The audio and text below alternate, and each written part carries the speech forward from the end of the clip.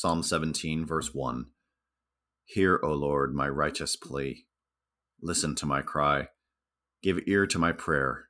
It does not rise from deceitful lips.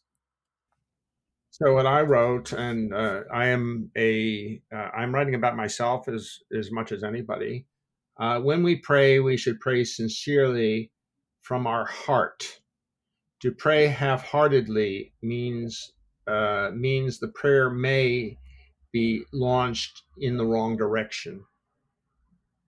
What I mean by half-heartedly, if when praying your mind is wandering to this, that, and the other thing, you may not be praying a prayer that is heartfelt, but is kind of by rote. It's just repeating the Lord's Prayer or some other prayer, and not actually engaging your whole heart in the effort and speaking to the presence of God and the Holy Spirit there.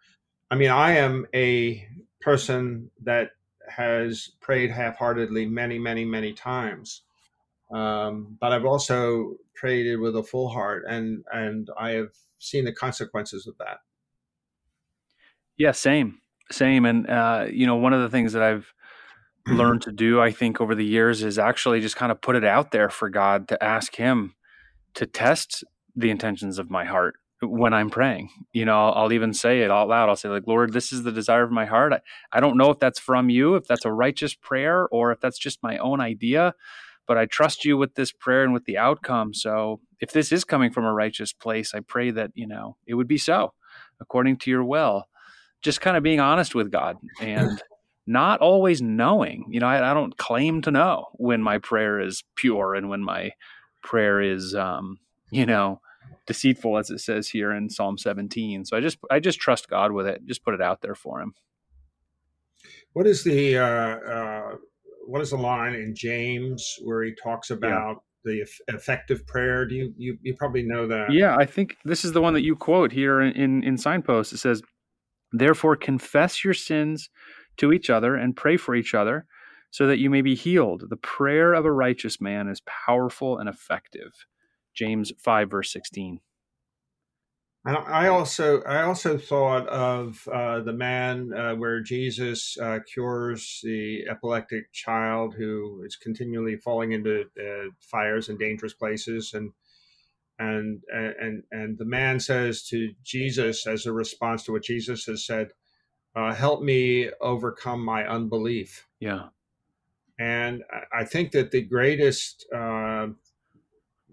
enemy of prayer is really a heart of unbelief. And so I think that prayer by that man, I mean, basically he's praying to Jesus in front of Jesus, "Help me overcome my unbelief." And Jesus responds to that. But I think that is a great prayer. Yes, Help I me agree. overcome my unbelief. If there's a portion of your heart that's skeptical, is filled with doubt and not trust, as a word you used earlier, it's something that may be the most effective prayer you can have.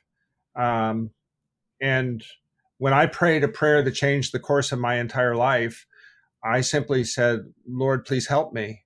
It was 100% sincere, because I'd run out of all the answers that the society and my family and myself had given me. And I could see I was on the precipice, and it didn't look good looking down that precipice. I got that feeling in my spine that what happens when you fall.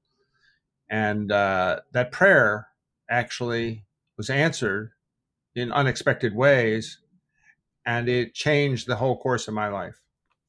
And thank God it did. Amen.